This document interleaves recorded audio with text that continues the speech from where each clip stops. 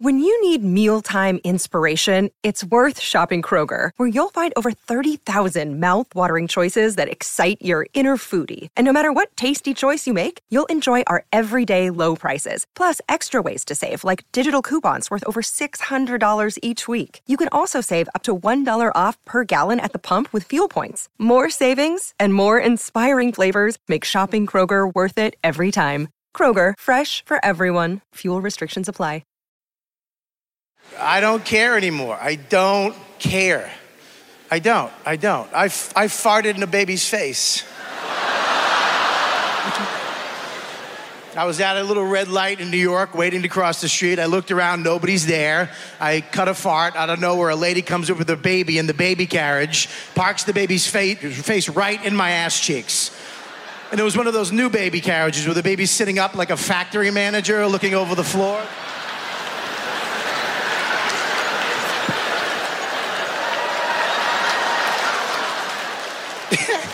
Right in its face. Laughing at the mother's face as I was doing it. She was so mad, which made it even funnier to me for some reason. She was like, really? In a child's face?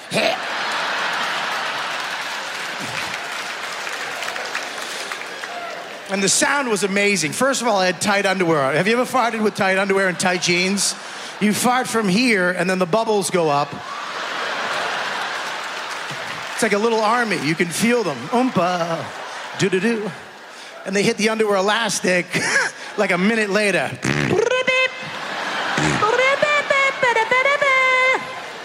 I played jazz hits from the 80s out of my ass. You're listening to Cobras and Fire, a Pantheon podcast, hosted by two men who have never encountered a mirror they didn't enjoy. LC Fox and Baco. You can see it in a clear blue sky.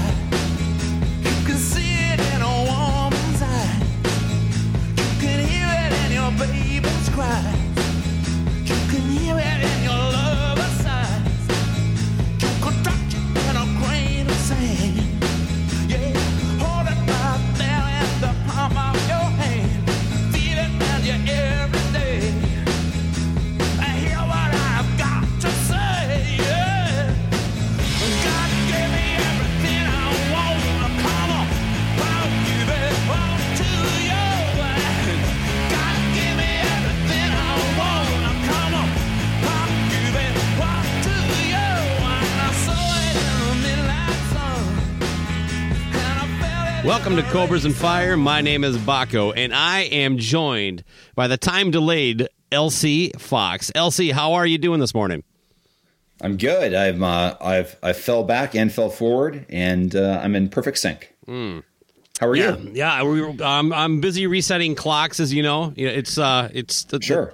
daylight savings, so just a reminder, everybody fall forward, and spring back here coming March 13th, I believe. Mm-hmm. Yeah. I mean, I usually, twice a year, I reserve at least an hour and a half of me reprogramming my clocks. It's very challenging for me to do all that. You put it on your calendar so it pops up as a reminder. You need. I do. I'm going to have to miss church, twice a year because of this, dear. And then I have 50 other excuses, too, for the year. Yeah, I never run out of them. No. Hey, did you happen to watch Midnight Mass on Netflix? No. Okay. What is it? It's a series. It's like a 7-episode thing. I think it was kind of dropped in October because of that kind of spooky, Halloween vibe to it. This is not a spoiler, but I got to tell you, it's been a long time since I've gone to church on a regular basis. Literally since I got confirmed. For what it's worth, I go with my mom when we're in the same state because she asks me and I just say yes. Sure. But other than that, I just, there really hasn't been too many opportunities like weddings and shit. That's really about it. Midnight Mass really was traumatic for me in one sense. The church music and the performing of the music was so spot on. Plus, it wasn't like short. When they started, they did it like you were in church. You were hearing it from the beginning to the end, and you had to sit there. And it was the only thing that was different was that it might have been closer to in key than what you would hear in your standard Lutheran church. But it was. I had to go see a therapist It was a lot just a lot of repressed, abuse.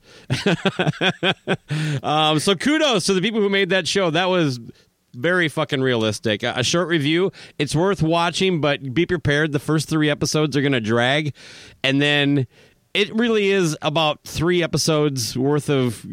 It can be done in 3 episodes. They just drag a lot of the shit out, but the good parts are really good. Anyway, Midnight Mass on Netflix. That's this cool. week's pick. Lamageddon already has at least 5 new views because of last my recommendation. So I'm looking to get those guys on the show. Excellent. Yeah. I want the llama though. Understood. I mean, both of our homes have water stained ceilings, as well as what was in. So we got that in common. And yeah, the other thing I've heard about Netflix is, I don't know if this happened with you at work, but just from pop culture check real quick, was every single person one weekend came in on a Monday and said, "Dude, you have to watch Squid Games." Yeah, does that happen to you too? It's Squid Game, by the way. So whatever. Yeah, it definitely blew up. I watched the trailer, saw it was, I don't know. Look, maybe it's better. I just haven't given it time. It doesn't look like something I would like. Even when people describe it, it sounds like, this sounds like, I don't know, like The Purge or other things that I've seen that I didn't really get that into. So, well, I like The Running Man. Sounds like that. I know what that movie's about, so that's a great example but I didn't see that one back. I've never seen The Running Man, the Schwarzenegger movie. What's the other one with Jennifer Lawrence? Hunger Games. That was the callback I was trying to get, but okay. Fair enough. Just saying that I haven't heard the Midnight Mass. That's the only thing I've heard. You have to see this, man. But yeah, it did not have the pop culture effect of Squid Game. That's for sure. Right, and it's probably because its drip is whack. Yeah, exactly. Just whack drip. Mm-hmm. Yeah, a lot of Halloween costumes, my understanding, were Squid Game characters, but, At my work, too. I'm like, what the hell are you? They're like, oh, dude, you haven't seen this? It came out 3 weeks ago. You should know. You should know every single character. But, the entire section of the company was dressed in Squid Game theme. So, okay. Anyway. Anyway. I was actually talking about people going out to Halloween parties. The people that dress up for work are a little... it depends what the costume is, but I don't know. That's a bit much. That's kind of required. Well, it's required. It's not. They can't mandate it, but you're kind of a stick in the mud. If you don't, you could actually dress up. I should dress up as a stick in the mud next time for Halloween. Actually, when it comes to mandates like that, I'm a firm believer in. I don't know what's a fancy word for clothes. Like haberdashery. Attire? Yeah. Okay. Attire freedom. I do not need to be told what to wear, or anything at all. That's all I'm going to say. So you're going to be protesting. Yeah. Your Halloween outfits. That's your whole thing. Do not require me. I'm not a stick in the mud when it comes to Halloween, as you know. No. Of course not. Just grandiose costumes at work. Anything that requires face paint or a mask. God, no. Or a cape. No. Anything flowing is just too much. And, and then, I can't remember what our delivery driver wore the laminate for the band that he works with. And he said, I'm going as and he had to explain it to everybody. You know what I mean? It's just like, Jesus fucking Christ, man. I get it. You're going as your fucking self. It's just, I don't know. Well, it's very difficult in most conversations. It's an odd thing, dressing up for Halloween, and plus, you're still doing work, so you have to have serious, you go to meetings and stuff like that, and you're presenting, or you have to have a sit down with your coworker, and you have to discipline them, and you're dressed up as fucking Fred Flintstone or something like that. It's like, it just doesn't work. Enough. You see that on your article? I wouldn't have dressed up if I'd known I was getting laid off, and it's a guy dressed as Darth Maul holding a box. That would be awkward, huh? Although maybe it's a way to ensure that you're not going to get fired that day. That's right. You can't fire me dressed as Gandalf. You know what I mean? Right. It's against just all principles. But anyway, okay. What you got? Hey man, I got a bit of an old man moment to share with you. As you like to say, I'm super super old, way older than you. Even though our pictures are in the same yearbook. But that said, this definitely is one of those moments where you go, "Dear God, I'm I'm going to die. I had basically just gotten out of the shower one morning, just getting ready for work, and I was basically half dressed. Exactly. Paint the picture for the ladies in the What half? What half is what I'm like. Middle.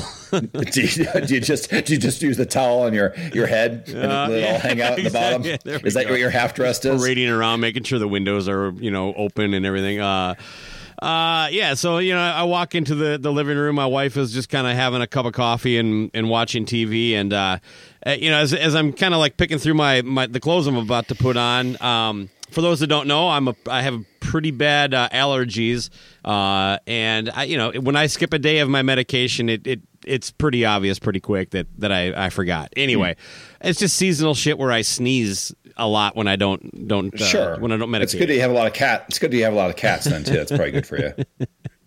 Yeah, I'm sure it does wonders for it. Regardless of the cause, though, that's just something that's just the reality of my day-to-day life. Sure. It's important to cats. this story is all, the sneezing. Go ahead. So, I'm pulling it up, and I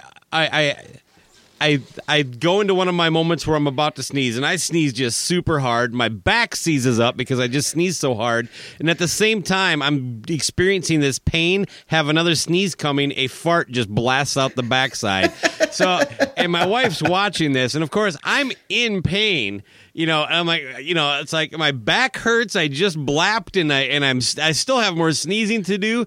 But at the same time, I think it's funny too. She's laughing, and I start laughing, and then I start sneezing, and it's just like, I think I had to like lay down on the floor and stretch for about 10 minutes just to be able to put my pants on. Jesus Sure. Christ. So you were naked at this happening too? Well, no, like I said, I had my underwear on. That was about it. Oh, okay. Maybe a shirt at that point. I don't recall specifically, but I was in the process of getting dressed. So, can I do a quick recap of your experience? Yeah, go for it. Achoo! Is that pretty good? Yeah, there's more sneezing though. It was more than one? Oh yeah, I thought one took you down. 4 or 5. The first one took out the back, so I got the sneeze, the pain, like the sneeze, fart, sneeze. It's just like it was just ridiculous, and it's just like this is me now. When you throw your back out, it's never anything amazing. Like there's no great story with it. Right. I was lifting a car off a woman who was trapped from a burning fire, and I held through it. But since then, I've had kind of lower back pain. Yeah. I should have used more, lift from the legs is what they say. Yeah. And no, I've done the same thing. I had this like just massive like Pachoo! Like that, and I like snap back, and like it was like this like rocket, like 1,000, like the pressure of just this amazing sneeze, and I had like whoosh, I had like whiplash and everything, and I threw my back out. It was bad for a couple days, and I was almost the same thing. I know I didn't fart at the same time. I don't recall that being. I don't remember that being the bonus. I've always told that if you sneeze and fart at the same time, you will die. That's what I felt like it. That's for sure. It's actually almost. I think it's actually physically impossible the exact second to do the same, or you'll blow your ass out and your and your head will explode. Is that the same people who say like if you fall in your dream and you actually hit ground, you're actually dead? Like you always wake it's the same up before people. Yeah. Okay. It's the same. It's the same society. The same society. Nice. Yeah. But anyway, dream fart society. But when you have it, you're just like, it's like, am I this? Like we talk about, are we this fragile as podcasters? It may be, by the way, this is kind of, we have so many like similar things that have happened to us.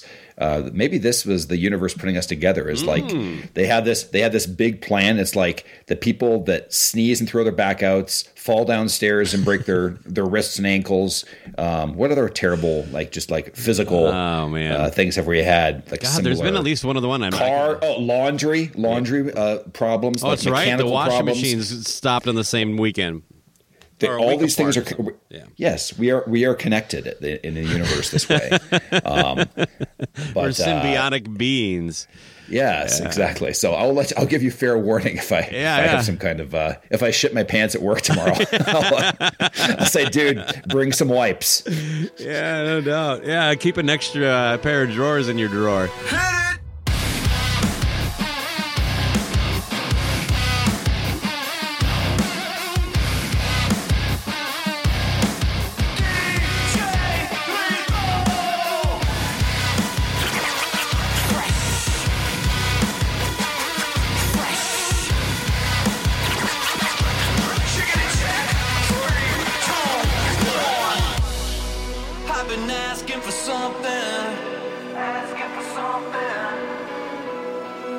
while I'm asking for nothing.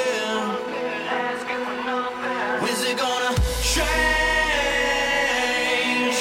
Hurts me in a loving kind of way. I'ma celebrate. Yeah. It's time to rock this motherfucker, cause I'm always out of style. Never change my style, cause my style is kind of fresh. You bitches asking for a sound check. Check 1, 2, bitch. You barely touch the ground yet. Choked up on your bounce game. Coming down the mountain. Copycat, you lucky that I let you hang around me. Check 3, 4, bitch. Get out there on the bounty. In the war zone. Got these campers all around me. We should be on the same team. On the motherfucking same team. If we ain't, then we nothing. We nothing. Got serious for a second. I would say delirious for the record. Looking back as Limp Bizkit dropped their new album, Still Sucks, on Halloween. Yeah. And I got to tell you, it's all caps, that title. But, I tell you, for Limp Bizkit, not that bad. It's got some pretty good songs on there. It's 12 songs, 30 minutes.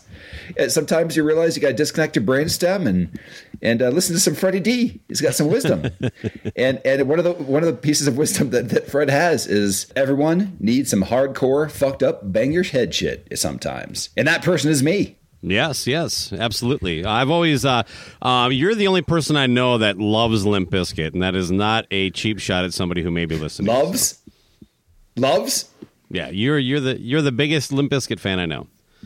Oh, good. Well, I'll just tell you, go back to Golden Cobra and listen to the title track. Pretty good. Yeah. Came out 10 years ago.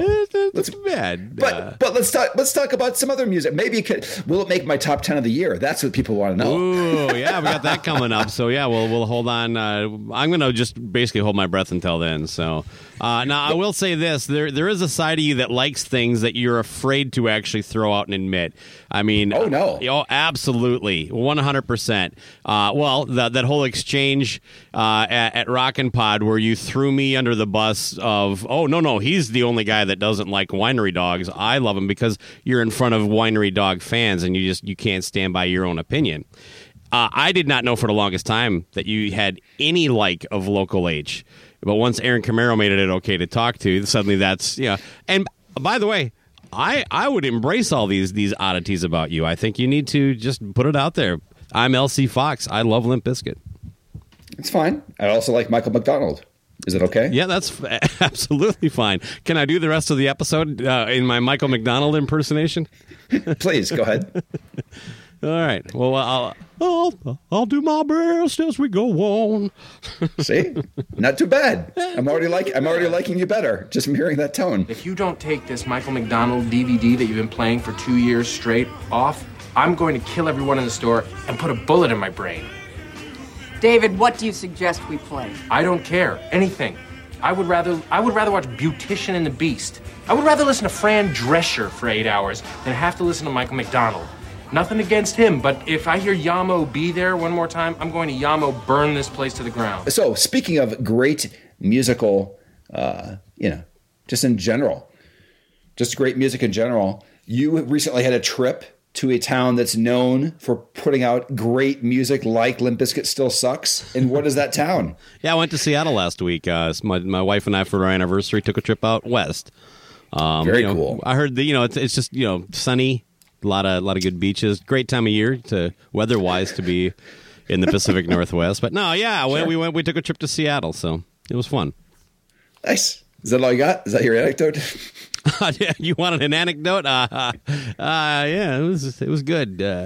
Good times. Okay, I can tell why you're a podcaster. You're a master of your craft. You know how to paint a picture. To elaborate a little more, basically doing the grunge thing. I think it was when I was talking to Mark Yarm. It started to dawn on me that it would actually be a worthwhile trip for me to someday make it out to Seattle. I didn't really have a timetable on it, but my sister happens to live out there as well. She moved there a few years back. So there was the connection where she could haul us around and things of that nature to some of the because we stayed downtown not too far. There's a thing called Pikes Peak Market. If people are not familiar with the layout there, but we were about 4 blocks from that. So a lot of the stuff that that I wanted to do was in the walking distance. You know what I mean? Even the touristy shit like the Space Needle was like a 10-minute walk. So. Nice. Yeah, but there was shit that was a little further out, and my sister drove us around to that. Like we went to the steps. We went to the apartment where everybody lived in the movie Singles. I got a picture on the steps there.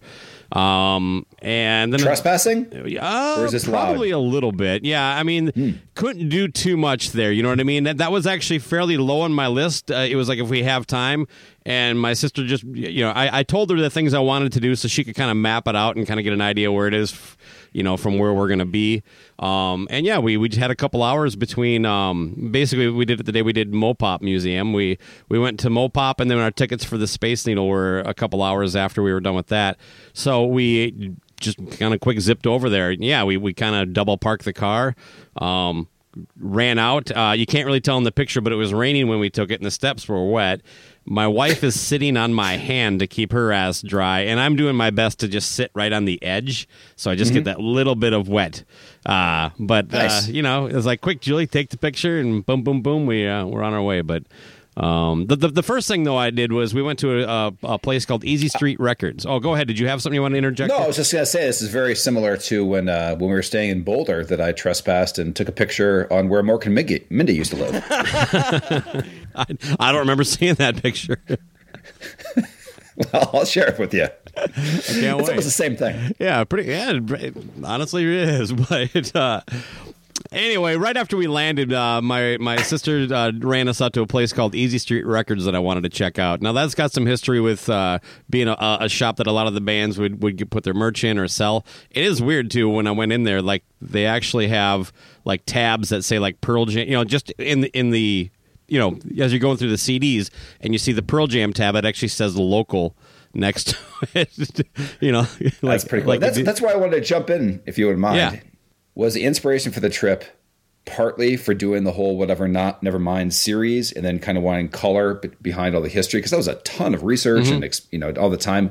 Or was that already in on your mind previous? No, it definitely, doing that series kind of highlighted that, like, the weird thing is, like, I thought I'd be out there at some point because my sister moved out there. That was as close as it came to me ever thinking about going to Seattle. But no, going through that, yeah, like I said, I think it was when I was talking to Mark Yarm, because his book covers a lot. It's an oral history with a lot of different people chiming in, and there's just all these places. Then, yeah, you start hearing some of these references repeat through different guests that we had on, or some of the music. So yeah, it was a huge influence on that. Now it was our anniversary trip, so it had to be something that my wife would also be just as into. So she likes the music stuff, but she also collects pops, and the Funko Pop headquarters is just about 30 minutes north of Seattle. Okay, so that was part of it too. And I saw that you got your own. Oh, right. Yeah, we got our own pops. You can have those Pretty made cool right there looking. in the store, but Yeah, how long does it take? Like if you say like I want a Baco and a Toots Pop, how long is the process? They basically just like grab one that wears cargo pants or cargo shorts. Yeah, right? I mean, basically from you designing it to when it's done, it's about 20 minutes. Holy shit! But yeah, it's less impressive when you see how it's done because everything's right there. You don't actually see them assemble it, but it's like this bin of heads, this bin of hair, this bin of arms, torsos and stuff like that. So yeah, you can pick, you can customize it pretty specific. I don't know if you can see it in the picture, but I actually have a little gray cat as my buddy in mine. So yeah, that's nice. That's my boy Pep. He didn't seem to give a shit when I showed it to him though. He's like, no. What are you even doing here, man? So yeah, no, I understand. That's cool. You have your own pop. You and the wife, and you can say that you're assembled in the U.S. There we go. Hey, exactly. Right? Yeah, probably not made here, but assembled. No. Yes, I'm like I'm an automobile from right. Yeah, so exactly. I love it. But okay, that's cool. So I guess my question was on the trip because I've never, for example, I've never researched London and then gone to London or whatever like that, like and like been into it like I've done for in my perspective, it would be the same thing as doing this huge like school project or whatever like that for 2 years, which is essentially what it was, all this research. And then all of a sudden, boom, this is what the place actually is. Because I can't think of any specific area that has spawned in one town, right? You know, that zone that has spawned so many like landmark albums, period, whether you love grunge or not, right? So what did you, I guess that's my long-winded version of asking the question of what was it like going there, knowing the history of that? You know, I'm glad that I had that behind me as opposed to just going out and visiting my sister and not thinking about it, because I made a list of places that I at least had some cursory interest. A lot of these are just places that I could kind of stand outside and look at, you know what I mean? Like the Moore Theater, some of these clubs, things of that nature, you know, or a door to a rehearsal room. But so I rated everything from a 1 to a 5. And I was able to do everything with a 4 or a 5 rating except for one thing, and that was this thing called Black Forge, which is just a rehearsal room door. It's still painted with the same painting that it was whoever did. I don't know if the bands did it or not, but it still looks the same it did as when Soundgarden and Pearl Jam would rehearse there. But it's not a rehearsal space anymore. There's really nothing you can do besides take a picture of it. So even though that was a 4, that probably was the least important of the 4, because again, if it was within a few blocks of where I was staying, I would have definitely got it. But it was, you know, it wasn't near anything that we were going to. So it just wasn't worth a special trip to take a picture of a door. But that Easy Street Records, though, was really important to me because it has that mural of, it's a painting of Chris Cornell, and the next to that is one of Andrew Wood from Mother Love Bone. The Mother Love Bone one is a recreation of an original mural by the bassist Jeff Ament, and he actually came out and redid it and painted the one that's on this store, I don't know, a few years back. So okay, so that was kind of cool. And then the record store was pretty badass. Now I didn't really buy any music. I bought a T-shirt, some stickers, and a new pad for my new turntable pad. Okay, but that was of what. For their record store. It's like a dartboard, and it has, you know, it names the record store, and then it has all the Seattle bands. Everything from who's that fat rapper, the Big Butts guy? Of course, Sir Mix-a-Lot. So it goes as deep as that. He's on there as well. Not just grunge is all I'm getting at, Heart and things of that nature. Although so it has War Babies on there. It did not have War Babies or or Queensryche. But I did look for the War Babies CD there because it's one that's maybe a little easier to find. But okay, I didn't. They probably still haven't sold them. Yeah, been sitting there. That was what I was banking on, but no, they did not have a copy. That's one of the ones. There's a handful that I still look at every time I go anywhere used. But I really thought maybe I'd find it there. But that was the only record shop I went into, though. Again, not really. There's a lot of really good record, you know, shopping I can do here that I just didn't make a point of that.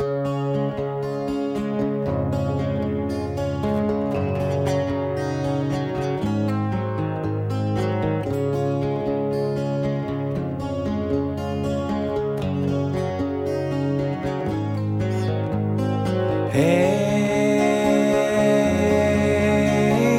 I ain't never coming home.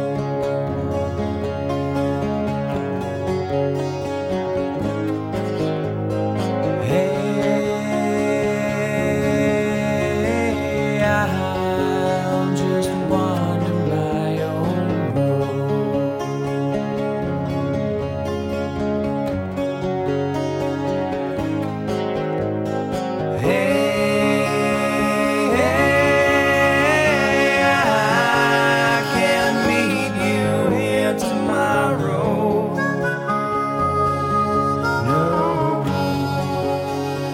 Say goodbye, don't follow.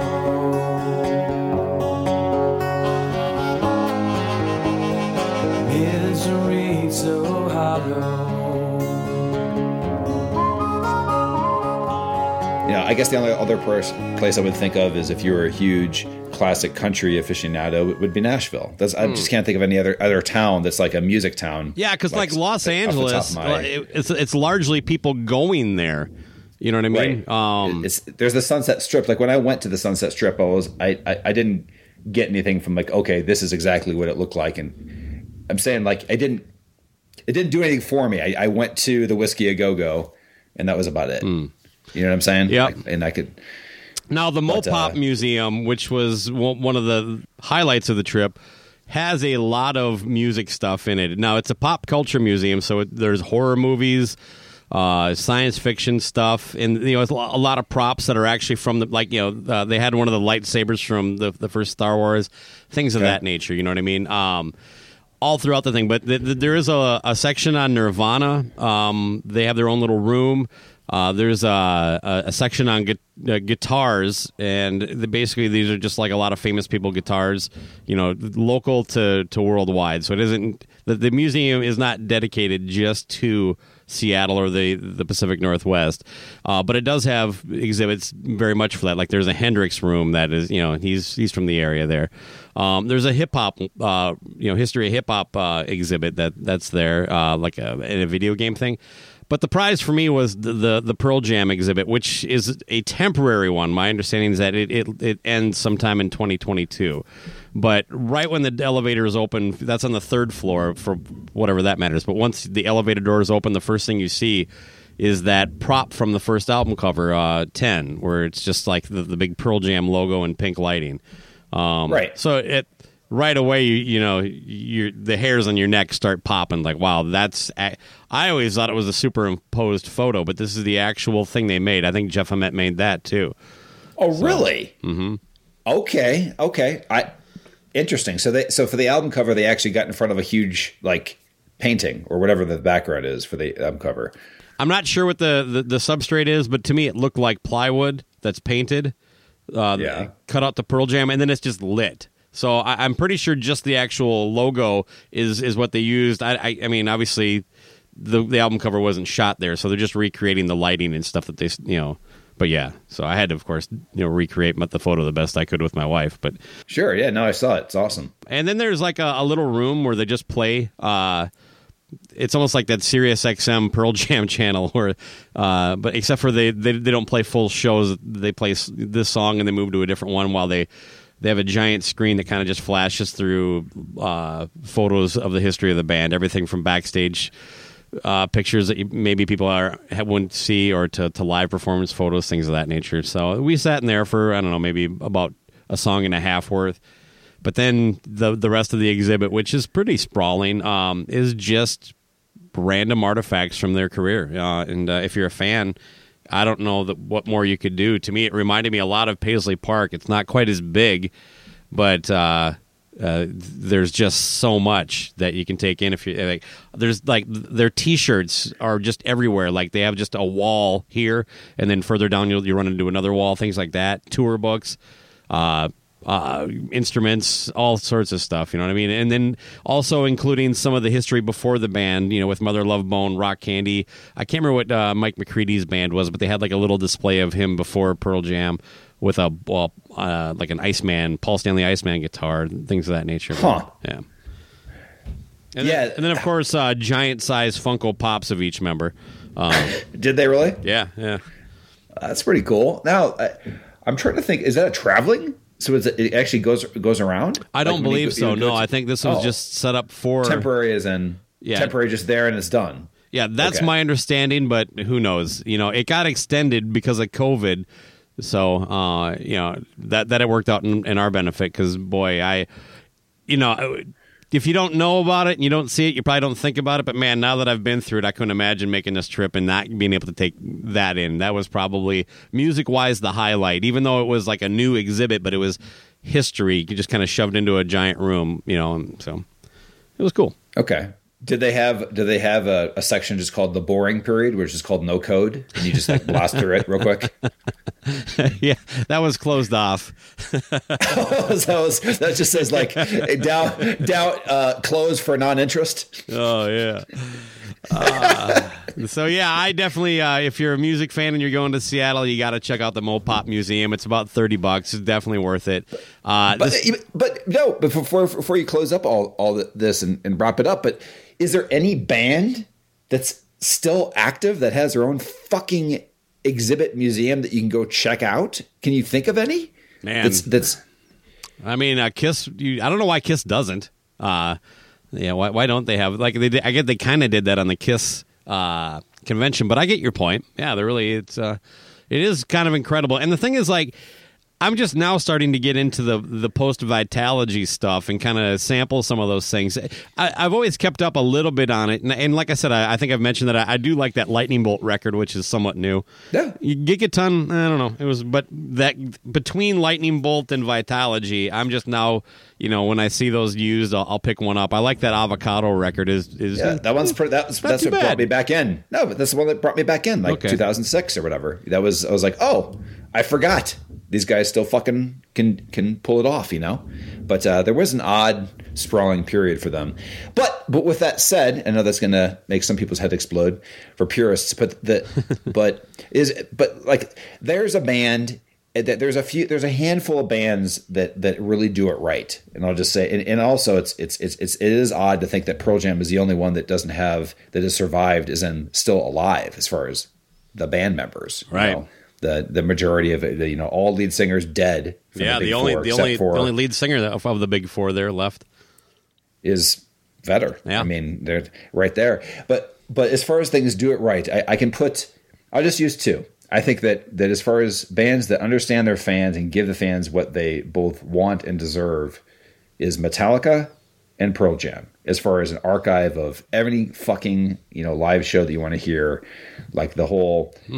Very varied set lists on tour from active. I'm talking about active bands and things like that. I think that's a great comparison because they both also, like, when they do new material, it seems like they're incapable of releasing anything that isn't going to be debated by the fan base. It's like, it's great, it's horrible. It's like, with every record, myself included. You know what I mean? I feel have pretty strong reactions to every Metallica release. So.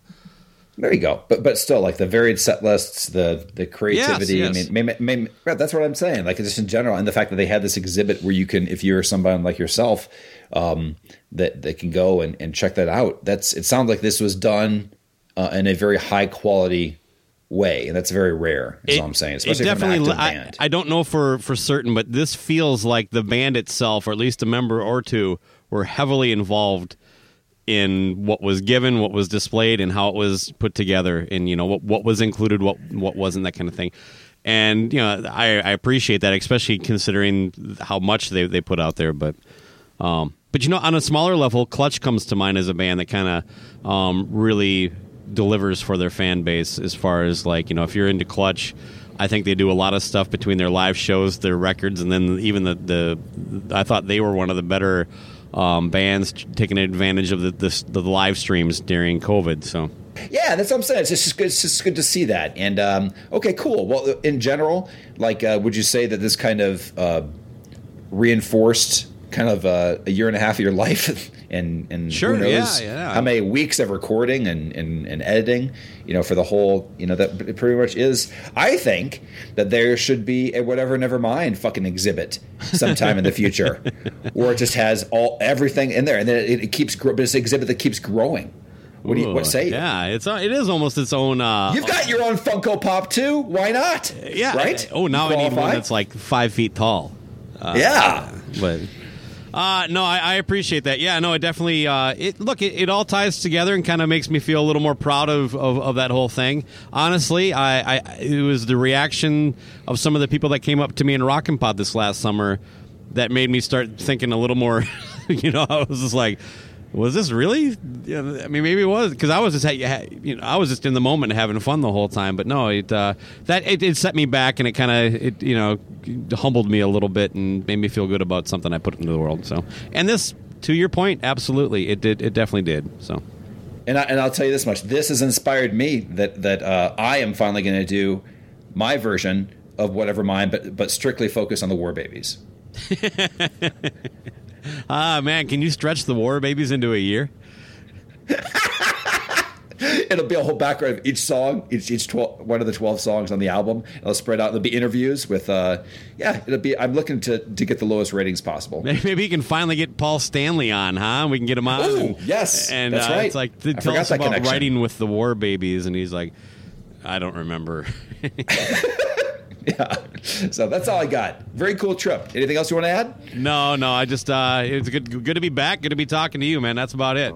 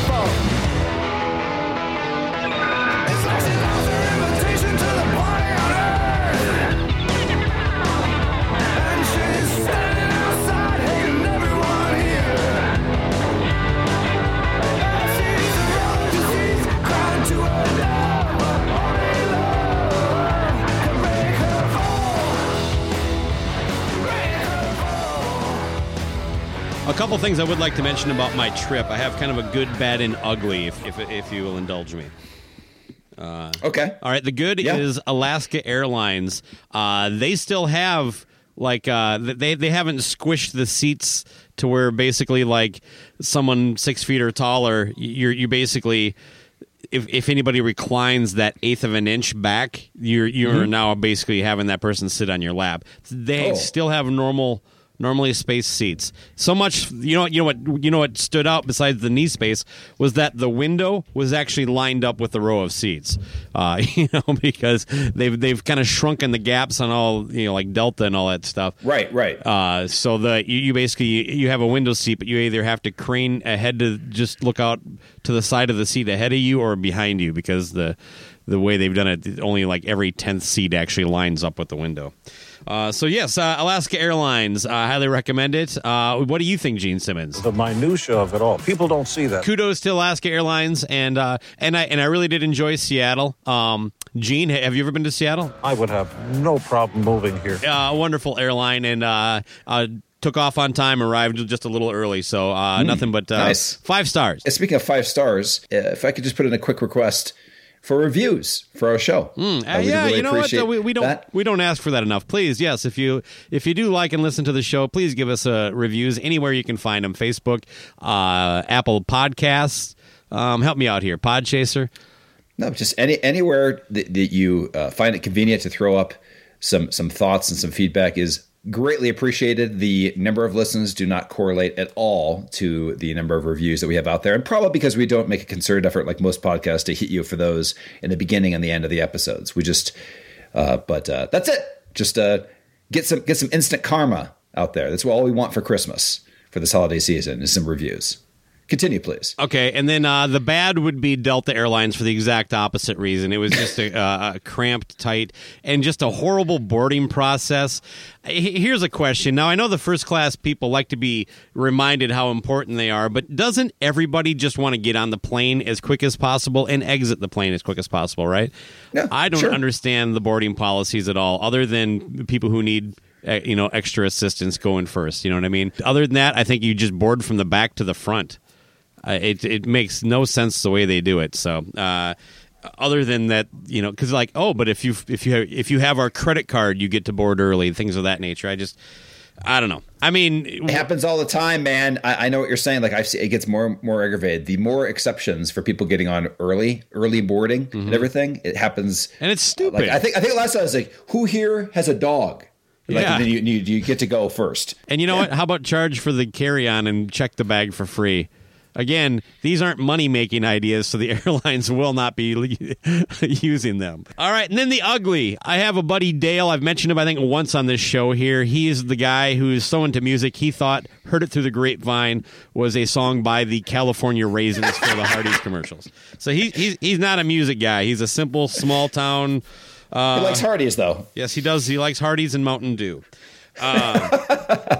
It's American. After commenting on a couple posts that I shared on Facebook. And the point there is, once he knew I was in Seattle, it's like he was reminded he had to ask me a question that needed an answer. And so I'm going to say the uglies. Like, come on, man. You know I'm on fucking vacation. It's like, hey, can we get together on November 13th? I don't fucking know. You know I'm in Seattle. I don't have Amy's work calendar with me. Jesus fucking Christ. So fuck you, Dale. That's all I got to say. Fuck you. So wow, all right. And hey, but since add a 5-star review, please, Dale. I don't know that he could find his way around it. He'd probably be confused by the process, Yeah, 5 stars to Cobras and Fire and the California Raisins. And I'm comfortable saying all this because there's no chance he's ever going to listen. I understand. Yeah. So up problem. yours, Dale. I can't wait till you go on vacation. I'm going to be texting you nonstop with very specific, detailed questions.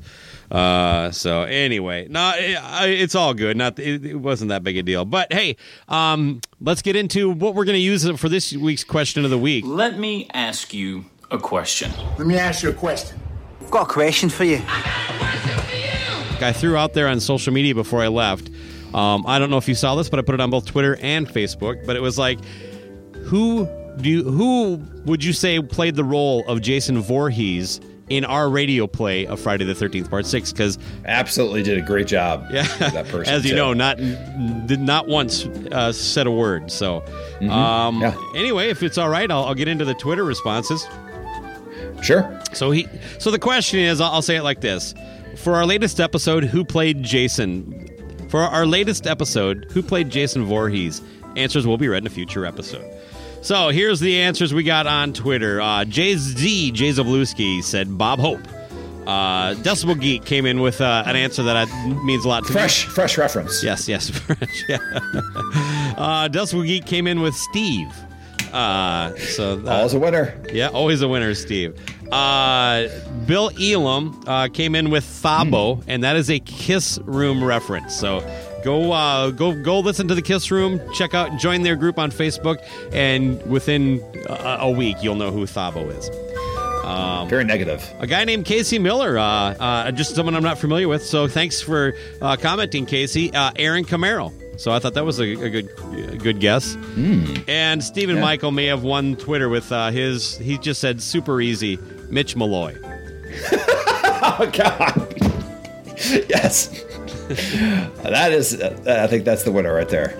All right. I have the Facebook one pulled up. You just want me to hammer through them? Please do. All right. Neil Hansen, the same guy who does the voice of Michael Myers. That's clever. Yeah. Ivan Galasic came in with the same thing that Decibel Geek did over on Twitter. Is that Steve? Todd Cunningham. He actually had a couple here. He hits us with two. His first one is Mr. Rogers. Kind of abstract. And then I kind of like this next one. I'm not really sure why, but my old shop teacher.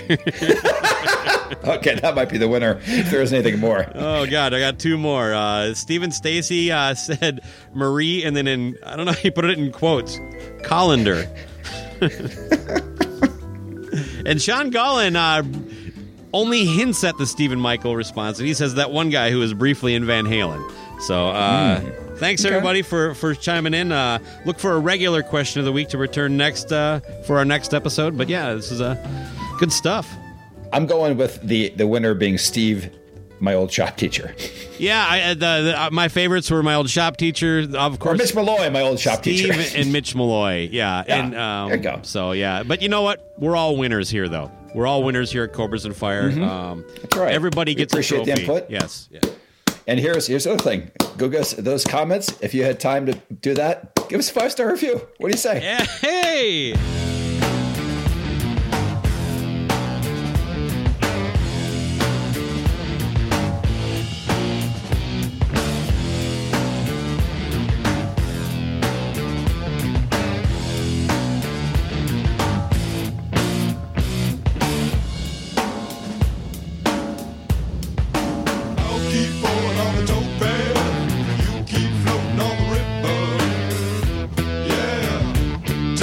Day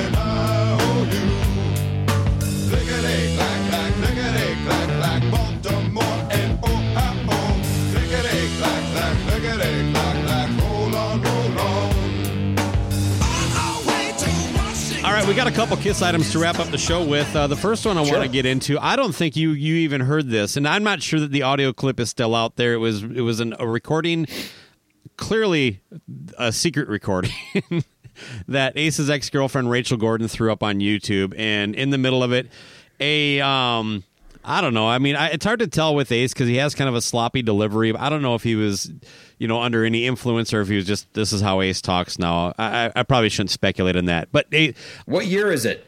Well, it's while they were dating, so I don't. Again, it may have said on the recording, but I'm not sure that it did. 10 years ago, 5 years ago. Yeah, somewhere, let's say between 5 and 15 years. Good. It's a good range. So, yeah, Ace goes into this rant about how Jews stink and they smell bad. And it is like, it's one of those, like, old man racist dipshit kind of like, things that you equate to somebody, based solely on just stupid speculation from, like, I don't know, a history of hating a group of people. I don't know if I'm describing that, but yeah, he goes on to say, and she tries to defend him. You can't say that. You don't know that all Jews. It's like I do know. And anyway, the whole thing I just thought was it's a little sad as a Kiss fan when this stuff comes out, but there's just something also kind of funny and not in a good way. But it's just like, Jesus Christ, man. Like, I don't even understand, like, the motivation behind sharing these thoughts. How did it come up? Hey, dinner's great. Also, Jews stink. What's the say? All I know is that Rachel has an archive of gold. She has. I'm guessing this is just the tip of the iceberg, but yeah. But that, to me, that says a little bit about her character too. That you're even thinking about this shit. Why are you with somebody that you feel you need to secretly record at all, unless you think you're going to use this to blackmail them at some point? Yeah, she seems like a real catch. like that. Like I can only imagine the what would happen to my life if any of my be it my wife or ex-girlfriends had recordings of just my rambling thoughts. Oh my God. God. What I mean? Yeah, I'd be toast. I'll there's part of me that really wishes we could joke about race and have, because there is some really ridiculous humor that you can do about it, but it's like Dave Chappelle was great at balancing that line of kind of getting out there too far. Now he's recently gotten himself in some trouble for some other stuff, so we're at that point now where I don't know. I don't want to get too big. But here's the thing. I think we can have fun with it because here's the thing. I think that all Ace is basing his research on is being on a tour bus with, Paul and Gene, which is confusing because if I'm on a tour bus with Paul or Gene, I either think that Jews smell like pomegranate body wash, Paul, or used Twinkie wrappers, Gene. I always imagine Gene smelling like cream cheese that's gone bad. And a bagel. He's like an everything bagel and spoiled cream cheese. Like what kind of basically that's when he sweats. I assume that's what's coming out. Yeah, and I mean, if you were to also, I think so too. You get in the early days when they're actually riding in a car together. Ace probably couldn't tell which one it was that stunk, so he was like just assuming it was the Jews. yeah, and it turns out that on further research, that Italians stink. It was just Peter. What do you think Peter smells like? Besides confusion and failure. Yeah.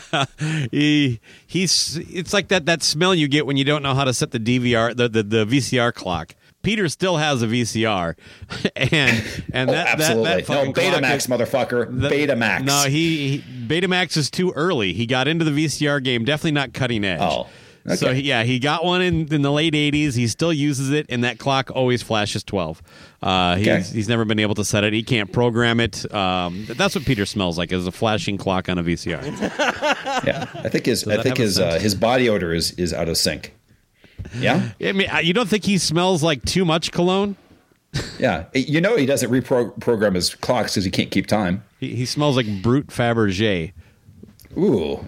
Like a lot of Brute. A lot. Yes. Mostly because he got you know what? Didn't Kiss have Kiss cologne at some point? Oh yeah, I got a bottle upstairs.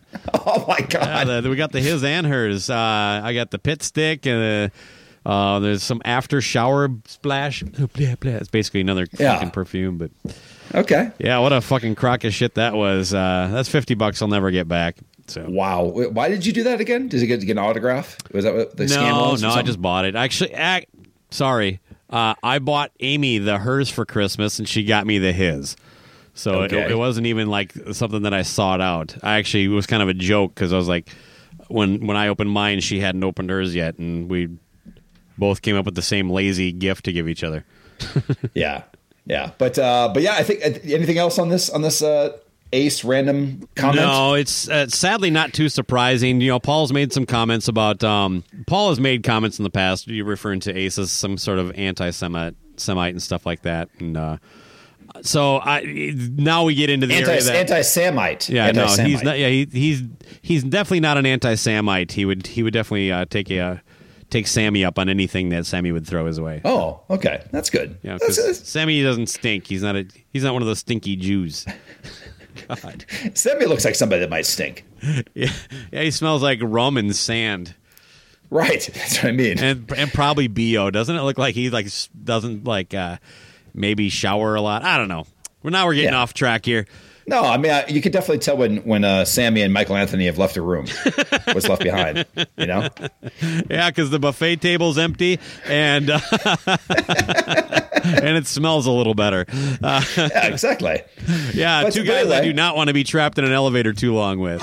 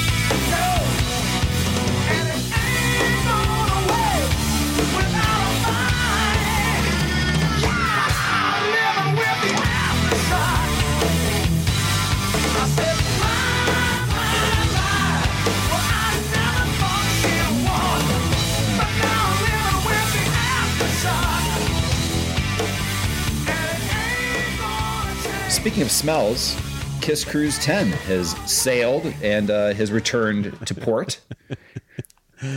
I'm curious to hear the recap from Joe Polo to find out if he made it to the UPS store okay this time. I know last time he had some trouble, but and I'll say this: I think as far as diehard Kiss fans, my two favorite have to be Joe Polo and Julian Gill. Just because, you know, there's so many Kiss fans, like the guys who host that show about the number of sides of coins, that they just seem to only have that kind of smug luck. But Julian Gill and Joe Polo seem to have the kind of luck I had as a Kiss fan when it comes to like tracking down and finding things. So they just seem more like regular, real people to me than some of those guys that I might be floating around the ocean with. But okay.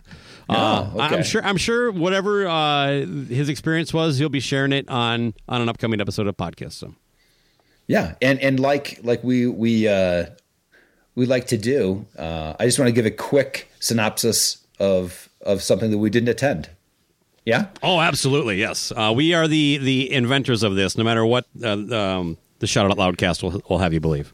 Yes. They were on the cruise this year, by the way. Did you see that? Yes. Yeah. Fellow Pantheoners. Yeah. Yes. And I heard their recap, and I just want to have a few comments on some things. So we're actually taking it next level. We're commenting on an event we didn't go to based on the coverage of people who were there, and we're using their show as reference point. That's right. All right. I'm giving credit when credit is due. And I thought we broke ground with the dramatic reading of Friday the 13th. Now we're taking this podcast where no show has gone before. No, this is like the phone game where reality gets distorted. This is like that copy of that. When you got the recording of, you know what? This is basically, this segment is going to have the sound quality of Gene Simmons' Vault when you're hearing 10th generation recordings of demos that he doesn't own. Only 300 left, people. Go to rhino.com to get one of them for $500 now. No experience.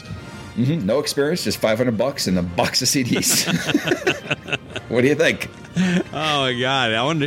I probably couldn't. I could take all my CDs and throw them in a box, and I couldn't get $500 for them right now. No, absolutely not. Get 500 for 11? Come on! And how about that dumb little doll of him, like in a suit? Like what? What fan wants that?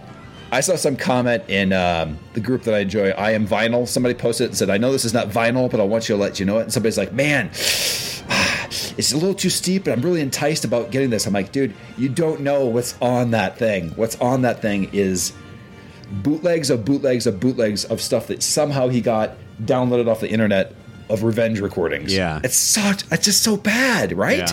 Yeah. It just blows my mind. No effort made to restore any of that stuff or find... original generation bullshit. This guy's been keeping this stuff. If he does, he's been keeping it like in a bucket underwater. It's just like these things sound like fucking shit, Gene. What's the basics of what you would want to have on a Kiss cruise besides the experience and going there and hanging out with your fellow fans and things like that? But from Kiss as a minimum, what are you looking for? Okay, performance-wise, you're saying like setting aside my personal issues with Paul's voice, things of that nature. Taking all that out. Just what is from what I've seen, I think it does a very good job. I love the layout and the look of the whole thing. Every time I see these pictures, that gives me a little bit of FOMO.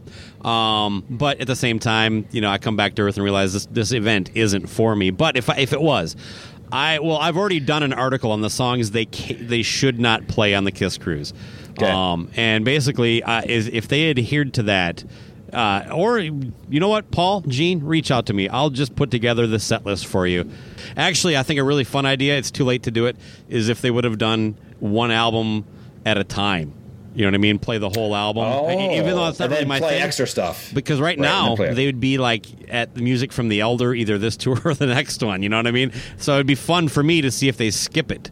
I see what you're saying. Yeah. But no, to me, that would be kind of cool. Or if you just did a different album each night that they perform. But I think that would probably piss some fans off because I think you're only guaranteed one full show of Kiss. But right. But in general, there was I think Creatures of the Sea was the theme one time, and this year was Psycho Circus. That was the theme, I think, right? Yeah. But I think you're going to be pleasantly surprised. I'm going to give you what Kiss's set list is. Real quick, before you get into that, can I say what I don't want? What? All those other bands. I don't care. This is a Kiss cruise. I really don't understand why Black and Blue's on there and all. And to me, that's what Monsters of Rock cruise should be about. But this is a Kiss cruise. Just keep everything relative to Kiss. I like Bruce Kulick or Ace Frehley coming on. That kind of stuff is neat. But I don't need fucking Steel Panther. I would have checked out Sebastian Bach if he had a valid passport and was able to get on the boat. Apparently, his passport had expired and he missed the boat. So. I still say it was Doc McGee. He intentionally expired his passport. No, he scheduled the cruise after he knew his passport was going to expire to make him look dumb. Yeah. If only there was something Sebastian could have done to avoid that. I know. I think that they finally invited him on the cruise after Doc McGee went to his wallet and saw his passport was expired and knew that this would end up this way. Or it's a convenient excuse because of Doc's recent comments, maybe a more likely conspiracy would be that Sebastian was like, fuck that. Fuck him, fuck Kiss, fuck all this. And then he just says, you know what, my passport is expired. So, yeah, could be. You never know.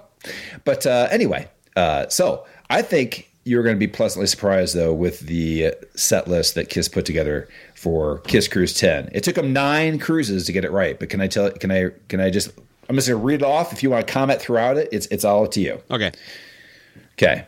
So on show 1, they hit the stage and open up with Exciter.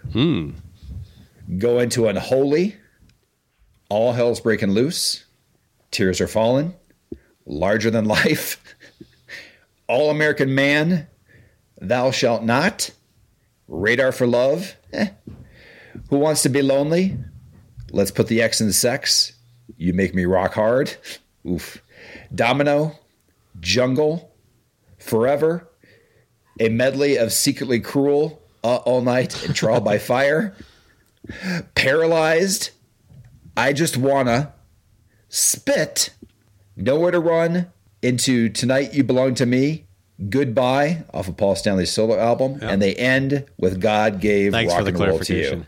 Yeah, no problem. Here to help. Oh yeah, that's non-makeup heavy. That's I think I saw a different set list, though. Maybe it was a different night, but I only counted like 3 songs that shouldn't be in there. But anyway, yeah, that would be a vast improvement over what they've typically done. Yeah, but yeah. So whose set list is that? That's got to be Bruce Kulick's, right? Because I've liked everything he's done on the cruise that I've gotten to see or hear, or just like you said, that's a great fucking set list. You know what I mean? And that's kind of like what he brings. That's kind of special. I wouldn't want to get rid of that. You know what I mean? So that's pretty cool. I did see Kiss's set list for the first 2 nights. I think each set had between 6 and 7 songs that I think just got to be. You just don't play, like the Love Guns, Detroit Rock City, Rock and Roll Nights. Just leave those at the dock when you go. I mean, don't take them on the boat with you, man. But it would be nice if they took the Bruce Kulick approach to put in the set list. And like I said, there's 15 to 20 songs they should just leave on the back at home while they take this cruise. You got diehard fans, give them what they want. But if I keep harping on this, I really am just banging the same old drum. My thoughts on this are clear. I don't know that I need to go too much further on it. Yeah, no, I hear what you're saying, but what I'm looking at is that, first off, it's Kiss Cruise 10. We're 10 years deep into this right now. These guys are older. The set lists keep getting shorter. It used to be like 20 or 20 songs. Now they're like 15 songs. The Sail Away show went from an acoustic to an electric, which I think is kind of interesting. They did. I know. I didn't put that together. That is interesting. What is that? They went from acoustic to electric. I wonder if for the Sail Away, like a couple. I think it was like 2. At least the last couple have been electric, which I think is a better way to do it. But this year, I just want to give you a set list on that one, and that was more of a, I guess, rarity-ish. But they kicked off. Now imagine you're on the boat. They're sailing away, and they go, okay, we're going to kick this motherfucker off. They open with Going Blind. Which they electric, shout out loud. I don't know that I've ever seen him perform that electric. No. Acoustic, obviously, but anyway. But so that's kind of neat, but it's a weird opening track. And the Shout Out Loud cast really hammer that home. It's just like, you're on a boat, you're in your festive gear, and this is an odd opening song. But from the electric so you one, moved from stealing from Pods and Sods, now you're taking direct material from Shout. Hey, you know what? You credited them. That's all. Credit them. Yeah. Give me a break. Go listen to the latest episode. I just think that's the one observation I'm putting directly on there from their show. But then they go to Plaster Caster, again, electric. I don't think I've heard that electric before. 2 Gene songs. Mm-hmm. Good point. They go to Got to Choose, Love Her All I Can, Shock Me, Christine 16, Tears Are Fallen. They bring out Bruce for that, as well as For No Apparent Reason, Heaven's on Fire. They do with Bruce. World Without Heroes, Higher Than Hell, Calling Dr. Love, and Emma She. So just a 12-track Sail Away show. But those used to be longer, too. My point is just that, these guys are getting older. I get that. But, like, the set lists keep shrinking every year, too. as far as the number of songs they play too. That sea air, will just tear up. Is that what it is? Your throat. Okay. I have no fucking clue. Yeah. But listen to that show or others for people that actually went to it. But in general, like it's just interesting because I would be thrilled mostly with seeing what Bruce Kulick brings because I just think that's amazing, those set lists he's putting together with. And if they would put like just a little more effort like he does into it for the rarities, I just think that would be how it should be. It's probably a little easier for him too because he doesn't have to try to get anybody else to play the parts he's playing. He's doing the heavy lifting music wise, and he can clearly pull it off. And then he has a singer who can still sing, so it's a little easier. Understood.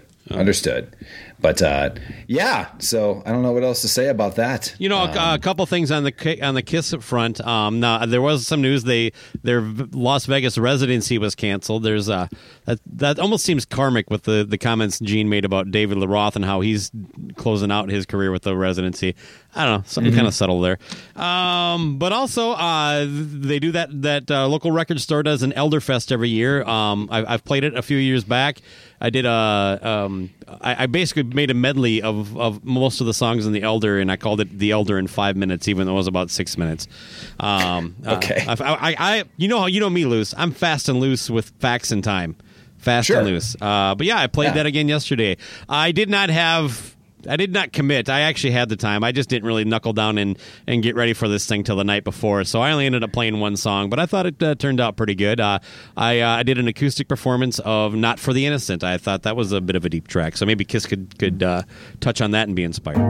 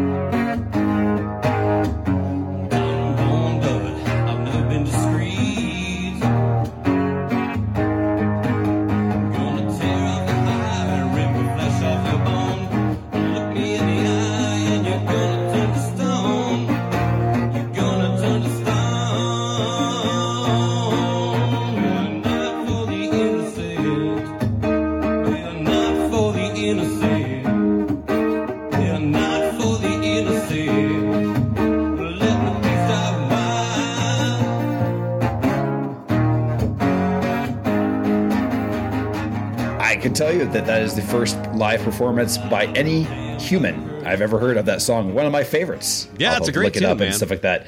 But you pulled it off well for 3 hours of prep and everything like that. Or thanks, as buddy. you like to say it when you're on your stool there. I don't know. Have you watched it? Yeah, I watched it. I like if people watch it to the end. At the end, I look like a toddler about to fall off a stool. I don't know the way the guy cut it. Like my arms and legs are all like extended. That was my favorite part. It was like, okay, cool. I look like a giant little baby. But my point is that not even Bruce Kulick had the balls to play that song live. So that was going deeper than Kulick. Yeah, that's a new term. I reached out to a fellow podcaster about maybe joining me next year, so I'll leave that as the tease. Oh, very cool. I dig it. But yeah, man, what else you got? Oh, man, that's about it, man. It's good to be back. Good to talk to you. Get things back in the flow here. Yeah, we're getting close to the end of the year, so I guess I should start putting together those year-end episodes and start fucking listing my favorite albums of the year here. Start getting ready for that. That's right. We will be. Just get your wallets ready. We are going to completely curate what you should purchase. There we go. So I'm looking forward to all that stuff, but we got a little time left, but. There's another tease. Future episodes here. Okay, you want to get out of here? Yeah, man. It's been a lot of fun, but it's time to go. Rock's not dead. It just threw out its back sneezing. And for